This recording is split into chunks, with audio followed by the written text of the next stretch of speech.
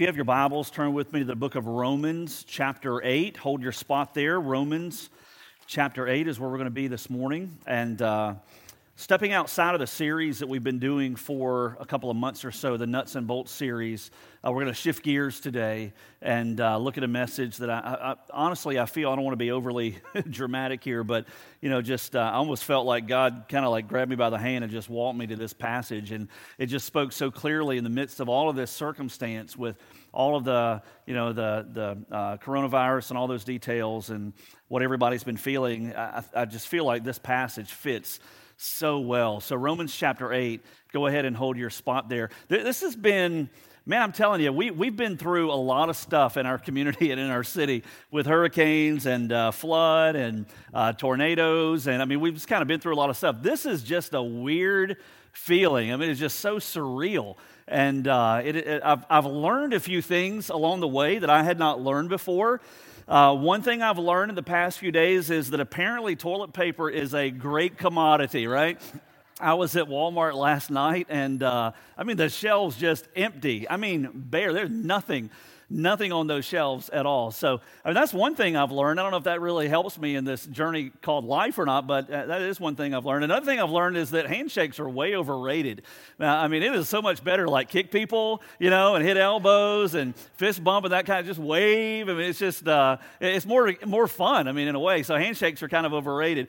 Another thing I've learned through this is that 20 seconds is a lot longer than I thought it was. Right? 20 seconds it's like a little less than a lifetime when you're washing your hands. And I realize how dirty my hands probably really are, because usually it's like squirt, squirt, rinse, and off you go. But at 20 seconds, man, it feels like 3 sermons to me. It takes forever to get through that 20 seconds. So that's been helpful, learning that. And then the last thing I've learned, maybe this is for those that are in much higher positions, right, than I am. But if you're going to tell people, if you don't want people to not touch their face, don't tell us not to touch our face, because it's just, right? Until you told me, I had no desire to even touch you're right now probably really wrestling with that just because I went there, just because I mentioned it. But we learned a few things along the way, but here's what I want to do with this message. I want us just to kind of go a little deeper and ask some hard questions, because here's what this has done for me. This has really caused me to ask some hard questions in my life, and I think probably for you, it's caused you to grapple with some pretty deep subjects at the same time as well. That when the whole entire world is on the same page, that is either doing battle with or trying to avoid, or some combination of the two, a virus that has become now a global issue, it brings certain things to the surface for us as believers that we have to do business with.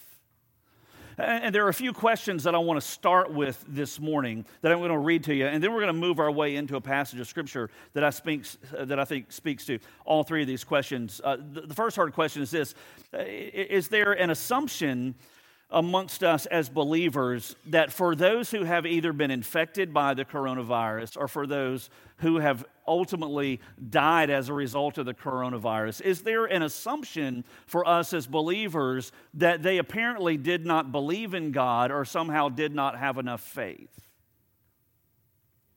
I've seen, as you probably have as well, on social media, which is an excellent place to go in times like this.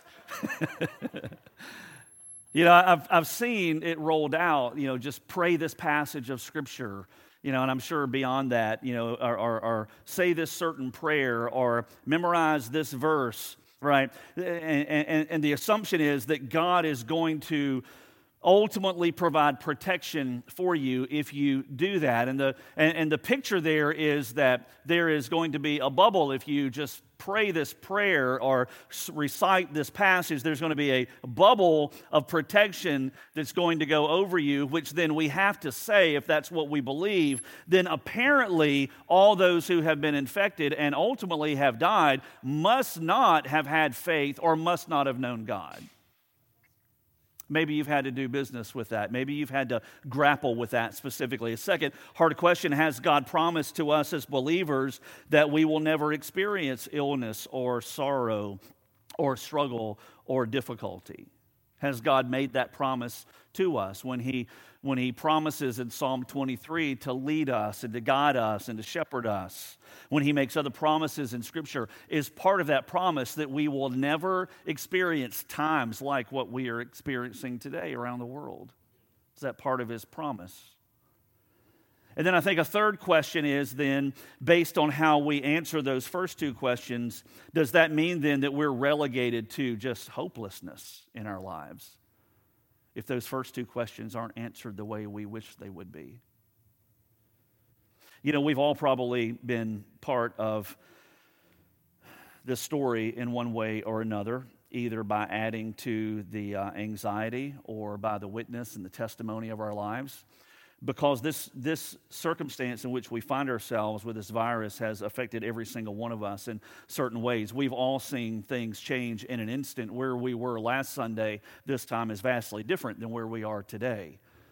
The news that came out and began rolling almost came out more quickly than we could keep up with. I was actually texting with someone in our church as everything was breaking loose. I believe it was Wednesday night about 8 o'clock, and things were happening and things were moving and things were changing literally before our very eyes. In the span of about 35 minutes, it seemed like the whole world had shifted in a variety of ways. And we've been a part of that, right? We've seen that. We've witnessed that. We've listened to it. We've viewed it as it has all unfolded. And I think there's a principle that comes out of that. In fact, quite a few principles that come out of this passage of Scripture. And I hope you're going to jot these down. We're going to look at a lot of them. I usually like to roll out one, maybe two principles, and then kind of build on those. Today's going to be different. I don't know that I've preached as many simple principles as I'm going to share this morning, but chapter 8 in the book of Romans is just absolutely full.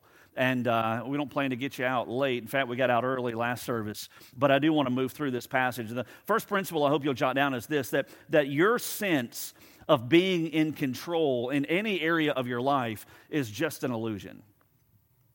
Right? If you have any sense that you are in control of any phase of your life at all, that is an illusion. That is not reality.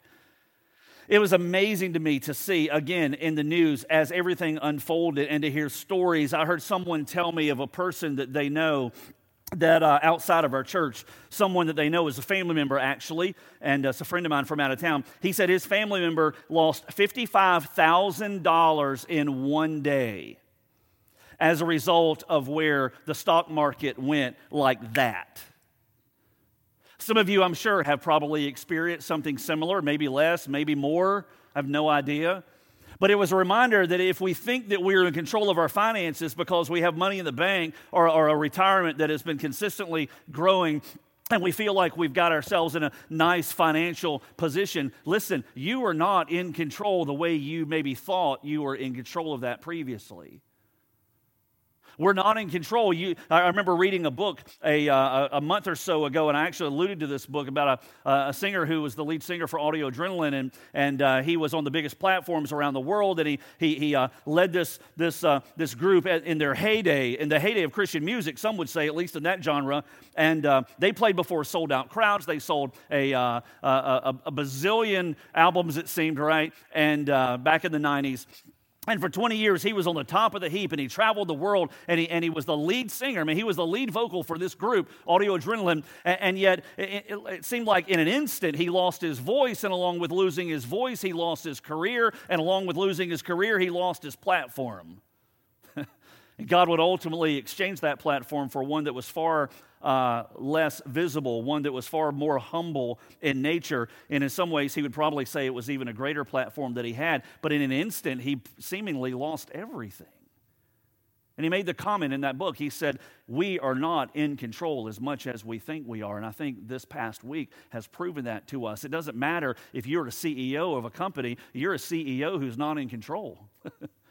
It doesn't matter if you are wealthy, you're a wealthy individual who's not in control. It doesn't matter what your set or stage in life is. You are a person, and I'm a person, that we are not in control. Take a look at what it says here, beginning in the book of Romans, chapter 8. Paul is writing here to a group of Christians scattered around a city of Rome that was kind of the hub of its world, so to speak.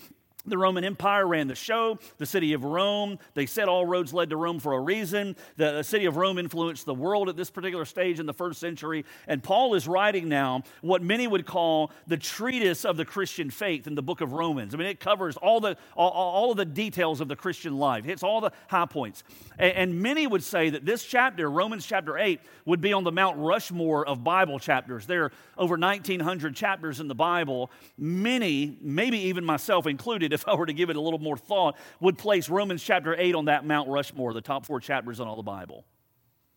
It is a loaded, powerful chapter. And though we're not going to see every single verse in chapter 8 this morning, we're going to look at a large block that I think speaks so clearly into our circumstance in these days as we nationally and globally face this virus, and as it has implications right down to us as individuals and as families. This chapter speaks so incredibly loudly into the midst of all that. And the first thing I think it reminds us of is that we are not in control. Look at what it says in chapter 8 here in the book of Romans. Let's begin part of the way through in verse 18. Look at what Paul writes there. He says, "For I consider that the sufferings of this present time are not worthy to be compared with the glory that is to be revealed to us." Paul sets out a contrast, and that contrast on one side of the scale are sufferings. On the other side of the scale is going to be ultimately glory, so to speak. In other words, Paul is making the simple case that we are not in control. We live in a world where we are going to face suffering. It's going to come. And yet for us, what we have to keep in mind ultimately, if we read through the rest of this chapter, as we're going to see in just a moment, is that when we move through times of suffering, that God ultimately has a purpose and God has a greater good that He is going to work out of it. Jesus told us that sufferings were going to come. Look at what it says in Romans or in the book of John chapter 16. Take a look at what Jesus Himself would say. Let's move to John 16 verse 33. He says, "These things I have spoken to you, so that in me you may have peace." He says, not in your bank account, not in your career, not in your athletic accomplishment, not in your work accomplishment, not in your family life, not in your relationships. He says, I've spoken all these things, Jesus says, so that in me alone, you may have peace. Peace is not found in health. Peace is not found in wealth. Peace is not found in accomplishment. Right? He says, in me that you'll have peace. In the world, you have tribulation. It's one of the things I love about the Bible. It doesn't gloss over the hardships of life. Jesus Himself said, and He also knew like no other, in this world you're going to face tribulation. He says, but take courage. Take courage. And here's why. Because I personally have overcome the world. So we have to understand and we have to keep in mind that for us, even as Christians, we simply are not in control. But principle number 2, what we find is that our present suffering should always remind us ultimately of a future rest that's on its way, right? When we have any suffering that goes on in this life, and it doesn't matter whether it's virus-related, whether it's the suffering of having lost a loved one, or having a relationship fall apart, or having financial difficulties, or marriage problems, or whatever may be the case, it doesn't matter that when you go through a time of suffering in your life, it should instantly be a reminder that yes, this life is but a vapor, and the sufferings that I face on this side ultimately should remind me that there's going to be a future rest that's coming, that God's got something planned for me as a follower of Christ that is far better than anything this world could ultimately provide. Look at what Paul says in another book, 2 Corinthians chapter 6. Take a look at this. Man, I love this passage. He says, we should therefore not lose heart, but though our outer man is decaying, yet our inner man is being renewed day by day. Hey, the outside might be falling apart, to which I can say amen more than I could 5 years ago. Right. The outside may be falling apart, but on the inside, he says, the inner man is being renewed day by day. For momentary light affliction is producing for us an eternal weight of glory. There's that contrast again. There's affliction, there's suffering, there's difficulty that's producing for us, Paul says, an eternal weight of glory far beyond all comparison. We can't even imagine, we can't fully comprehend what it's going to be like when God gives us this reward through our relationship with Christ. We can't even imagine. There's no comparison while we look not at the things which are seen, but at the things which are not seen. For the things which are seen are temporal, but the things which are not seen are eternal. And so when we go through times of suffering, challenge, when our cage is rattled, whether it's illness, whether it's, again, regardless of the issue, for us as believers, man, that should remind us that there's a future rest coming when those things are not going to be the issues the way they are today.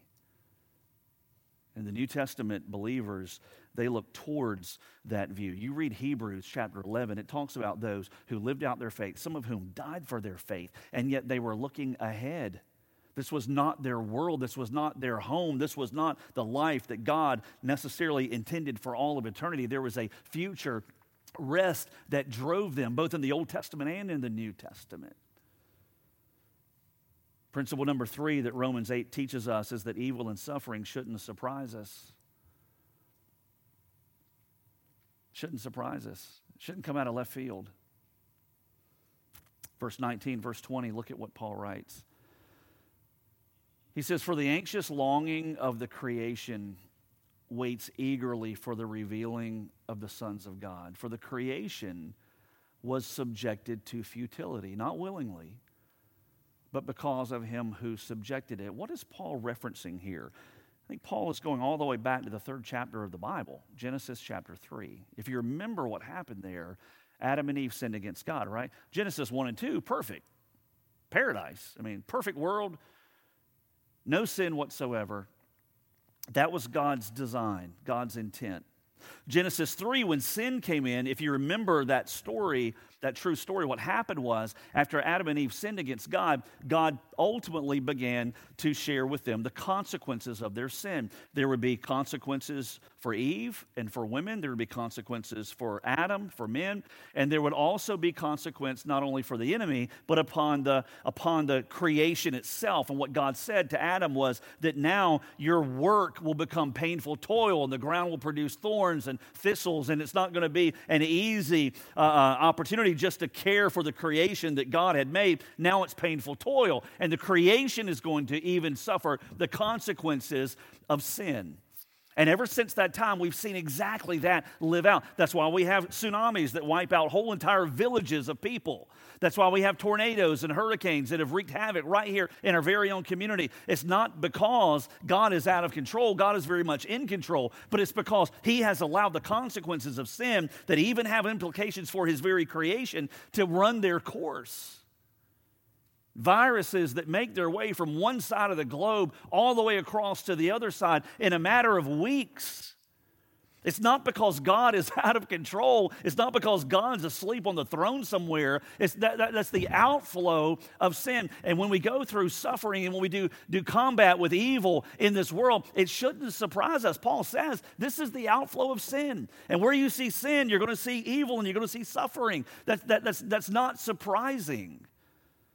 It shouldn't rattle the cage of a believer to say, oh my goodness, does God not love us anymore? Look at what's happening. No, it doesn't rattle the cage. It only proves evidence of what God said all along. In the day you eat of this fruit, you're going to die. Right? Sin always wreaks consequences. Look at what Paul says a little bit further, verse 21 and verse 22. He says that the creation itself also, he says, this is our hope, will be set free from its slavery to corruption. Right now, the creation looks like a fallen world. But one day it'll be set free from its slavery to corruption into the freedom of the glory of the children of God. For we know that the whole creation groans and suffers the pains of childbirth together until now. What a visual Paul uses. Paul was a very visual communicator. There may be no better visual than that, the pains of childbirth as demonstrated and reflective of what our creation experiences under the fallenness of sin.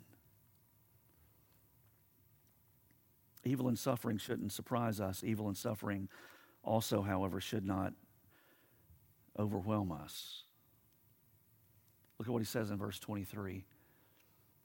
Not only this, but also we ourselves. I'm not talking about just the creation now. We ourselves, as part of God's creation, having the first fruits of the Spirit, even we ourselves groan within ourselves, waiting eagerly for our adoption as sons, the redemption of our body. Paul again goes there and he says there's going to be a day when that fallen body is going to be restored, right? When your life is going to show evidence of redemption. So the evil and the suffering today shouldn't surprise us. It shouldn't overwhelm us. Principle 5, yet even still the follower of Christ today operates from a perspective of hope. From a perspective of hope. Even with all of that, we don't run around like we've lost. We don't run around anxious and fearful. We still operate from a position, from a platform of hope. Hope is still the starting point for the Christian. Hope is still page 1. Hope is still the home base. Hope is where we start. Look at what Paul says, verse 24 and verse 25. Look how he alludes to this. 4 times he uses this word hope in 2 verses. He says, for in hope we've been saved. He's just talking about a very bleak picture. The earth is fallen. You're fallen. The earth shows the effects of sin. You show the effects of sin. He says, but it's in hope that we've been saved. Hope that is seen is not hope. For who hopes for what he already sees? But if we hope for what we don't see with perseverance, we wait eagerly for it. Paul is just spouting out hope, hope, hope, hope. What is he talking about, this hope that we don't see? What is he referring to when he says, even in the midst of your fallenness, even in the midst of all of this difficulty, you still have hope, Christian, in a way that you can't fully see? What is he talking about? Look at verse 28. Jump ahead a few verses. This is the hope. He says that we know that God causes all things to work together for good, for those who love God and to those who are called according to his purpose. Man, I'm telling you, some of you have been a Christian for so long and you were raised in church and you've heard this verse so many years, and you memorized it in a couple of different translations, and you know it so well, you've missed the impact as though you've read it for the first time. Read this verse for the first time in the midst of these days in which we find ourselves, and be reminded that no matter what comes our way, you, as a part of the creation of God, who in the moment that you laid down your sin and you gave your life to Jesus, you were then embraced into the part of the family of God. You weren't just a part of the creation. You then became a child of God, that same God who created you, died for you, rose for you, saved you, redeemed you, has a place waiting for you, is the same God who in the midst of this fallen world promises that he will take all of the junk that comes our way, whether virus, whether it's death related, regardless of what it is, and he somehow, in a way that the only one true living God can do, is going to mix all of that together and work good out of it. Only God can do that. Only God can do that, which brings us to a place, that's where our hope is. There are people that you know, friends of yours, family members, who reached more people through their death than they did through their life. And they walked with Jesus in humble fashion, and when they left this world for their reward, it became evident to everyone what made them who they were, and it was Jesus. There are people in history that had the most humble of platforms, that lived life in quiet service to Christ, who ultimately, as a result, because of the way they lived and because of the way they died, ultimately reached more people in their death than they did in their life.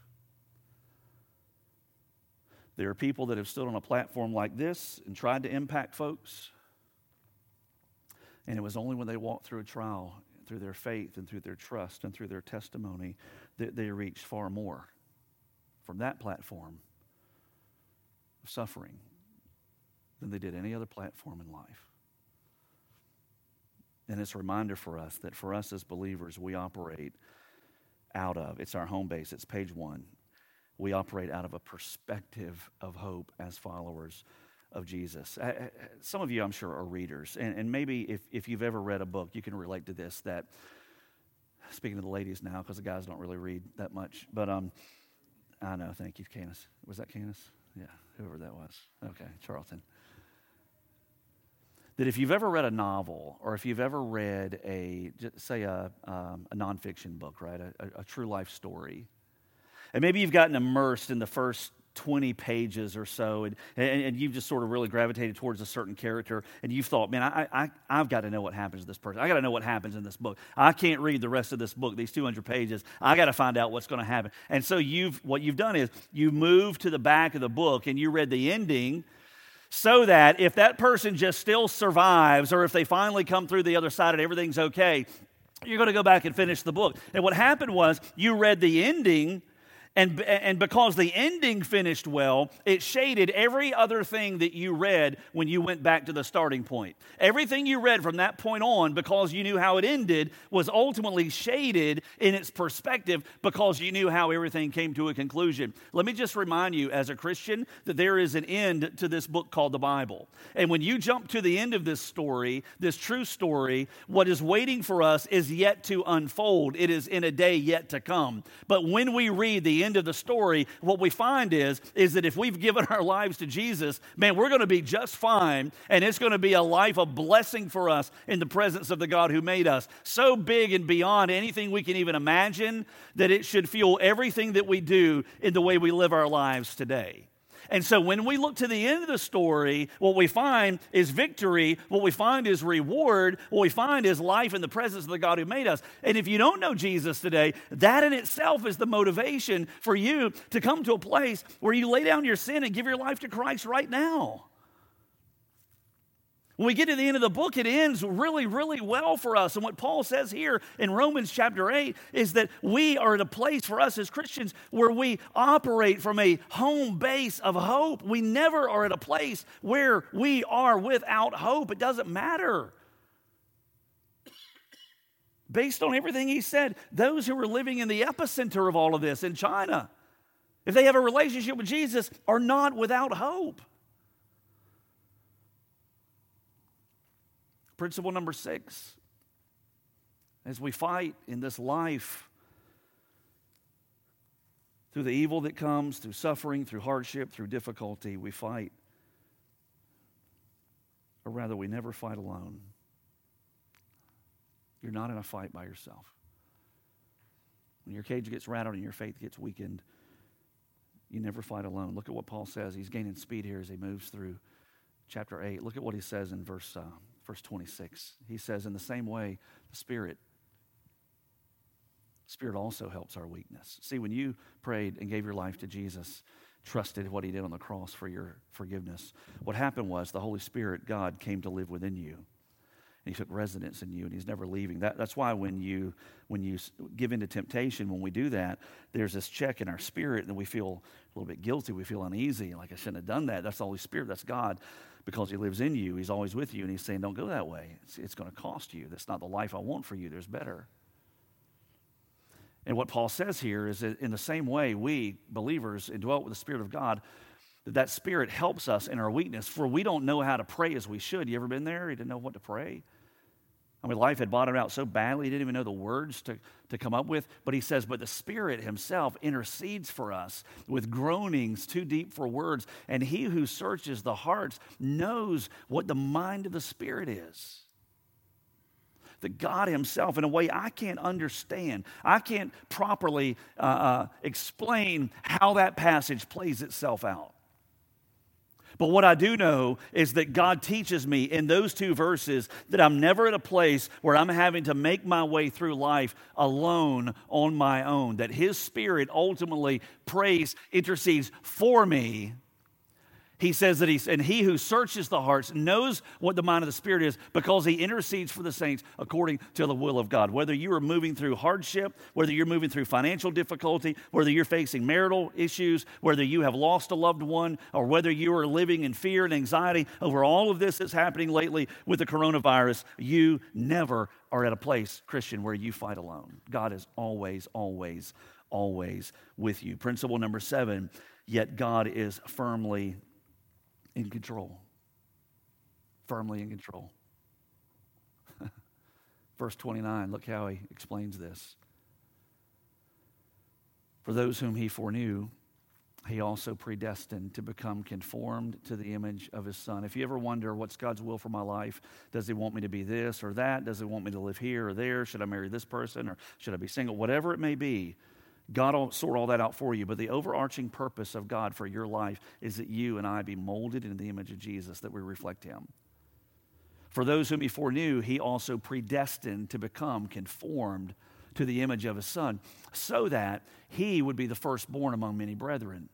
These whom he predestined, he also called. These whom he called, he also justified. He declared not guilty. And these whom he justified, he also glorified. Let me ask this question. Does that sound like the operations of a God who's out of control? Does that sound like a God who's lost control in some way? No, it doesn't. This is a God who has a plan. This is a God who is working his plan ultimately to perfection. And even though part of that plan has been to allow sin to run its course and the creation itself to feel the weight of that sin, even there he is in control, and he will step into and has stepped into that to bring redemption for those who ultimately know him. God is firmly in control. Principle number 8, and so the follower of Christ ultimately cannot lose. It is an impossibility. The follower of Christ cannot lose. And this is where it gets a bit uncomfortable, because we have a different definition of winning in this finite life than God does from an eternal perspective. Oh, but God, what if I contract this illness? Does that mean you've lost? God, what if I ultimately pass away from this or some other event that comes in my life? I'm going to live in fear and I'm going to live in anxiety because I don't know what's going to happen and I might die one day. We're all going to die one day. Does that mean we lose? I'm not trying to be frivolous and I'm not trying to be pie in the sky. I think Romans 8 has its feet firmly planted in reality. And I think the picture is whether Old Testament saints or New Testament saints, if you were gathered them together as a bunch, even the ones who ultimately gave their life as martyrs for the sake of the gospel, and if you were to ask them now, at least 2,000 years later, hey, did you lose? Hey, Hebrews 11 saints, some of you that got sawed in half for your faith, some of you who were beheaded for your faith. Hey, 2,000 years later, now that you've experienced 2,000 years of history in the presence of God, tell us, did you lose back then? They would say, what's this 2,000 years? Time doesn't mean anything anymore. And no, we didn't lose. Because we've been in the presence of the God who made us, experiencing the reward that he set aside for us in a place that he went to prepare for us. No, we very much won. Thank you so much for asking. And so what Romans 8 teaches us is the follower of Christ ultimately cannot lose. I don't want to face hardship. I don't want to face suffering. I don't want to raise my hand first to say, oh yeah, just bring it my way. I'd be glad for it. None of us are there. But hopefully we know, based on this chapter in Scripture, that if it makes its way as an invasion into our life, that we will still win in the end. And we will not fight alone. And we will always have hope. Verse 31 through verse 37, man, Paul is so specific. He covers everything here. In light of everything he said in this chapter, he says, what then shall we say to these things? Remember, he's writing to a group of believers in the city of Rome, most of whom probably were slaves in the Roman Empire, in that city. So what do we say to these things? If God is for us, who's against us? He who didn't spare his own son, but delivered him over for us all, how will he not also with him freely give us all things? So who will bring a charge against God's elect? God is the one who justifies. Who's the one who condemns? Christ Jesus is he who died. Yes, rather, who was raised, who's at the right hand of God, who also intercedes for us. Who will separate us from the love of Christ? Will tribulation or distress or persecution or famine or nakedness or peril or sword? Paul doesn't have his head in the sand. He's not saying, oh, pray this prayer and read this chapter and God's going to put a bubble over your life. No, he looks at believers in the Roman Empire, in the city of Rome itself, and says, I know you've walked through tribulation. I know you've walked through distress and persecution and famine, and you've lost virtually everything. And some of you have even died, and you face physical threats of physical violence. I know the world in which you live. There's not a bubble around you. But at the same time, I also know That just as it is written, for your sake we're being put to death all day long, we're considered as sheep to be slaughtered, but in all these things we overwhelmingly conquer through him who loved us.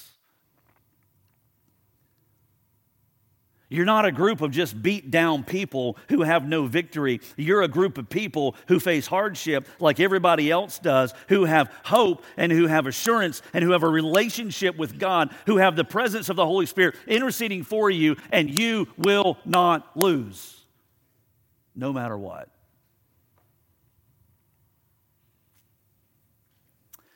Which with the final crescendo, he closes with these last two verses.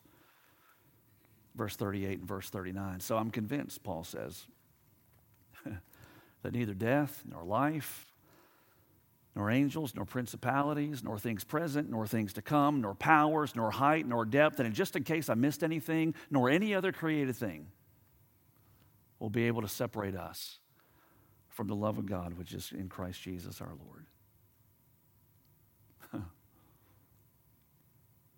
So we rest.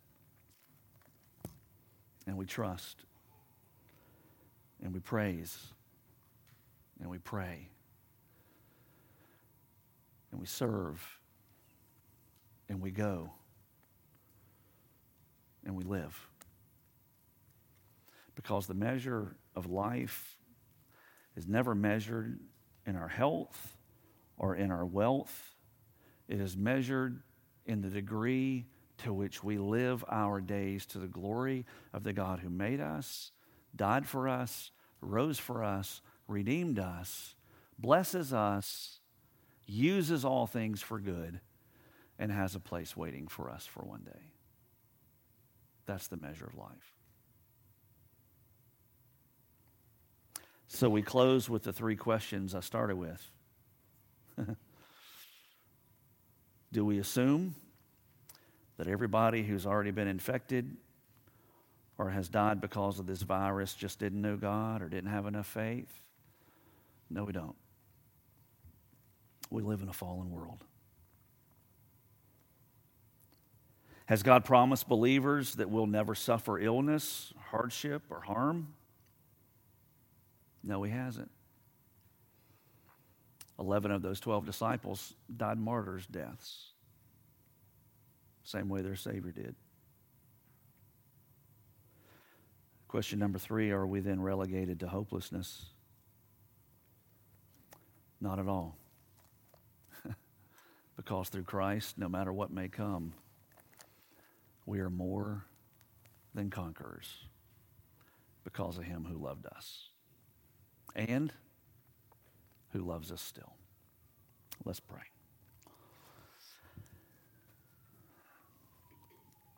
Lord, it'd been real easy today to jump up here and say everything's going to be okay. It'd have been real easy to jump up here and quote a verse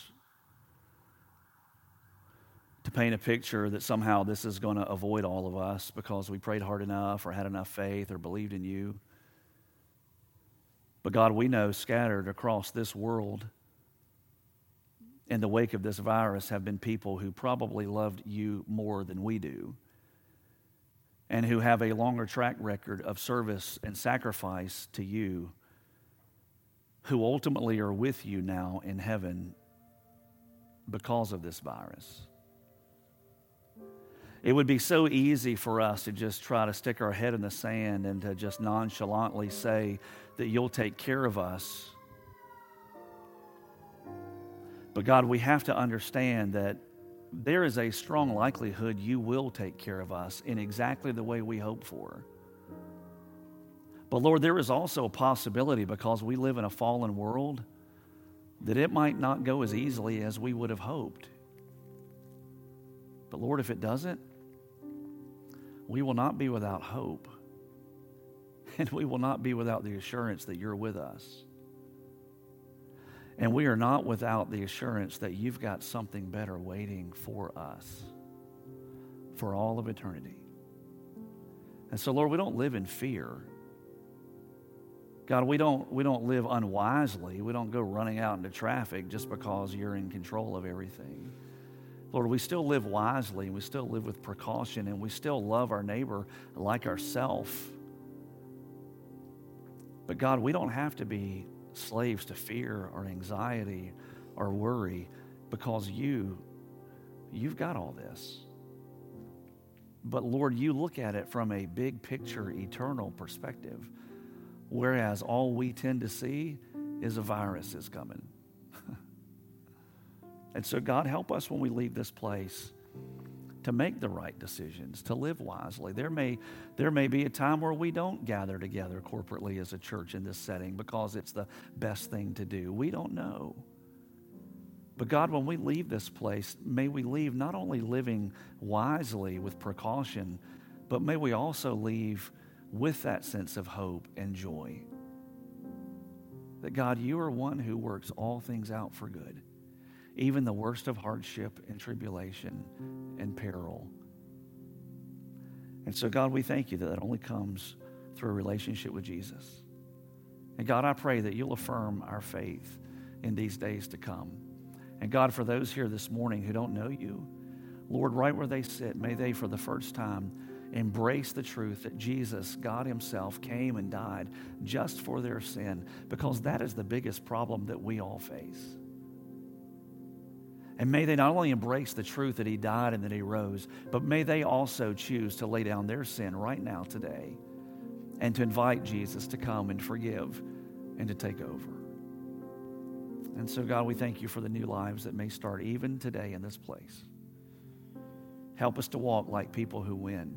Help us to walk like people who know the end of the story. Help us to walk like people who trust you and who trust whatever you do for us in the days to come. And so, God, we praise you for the God that you are. Bless now our decisions and our response. And it's in Jesus' name we pray.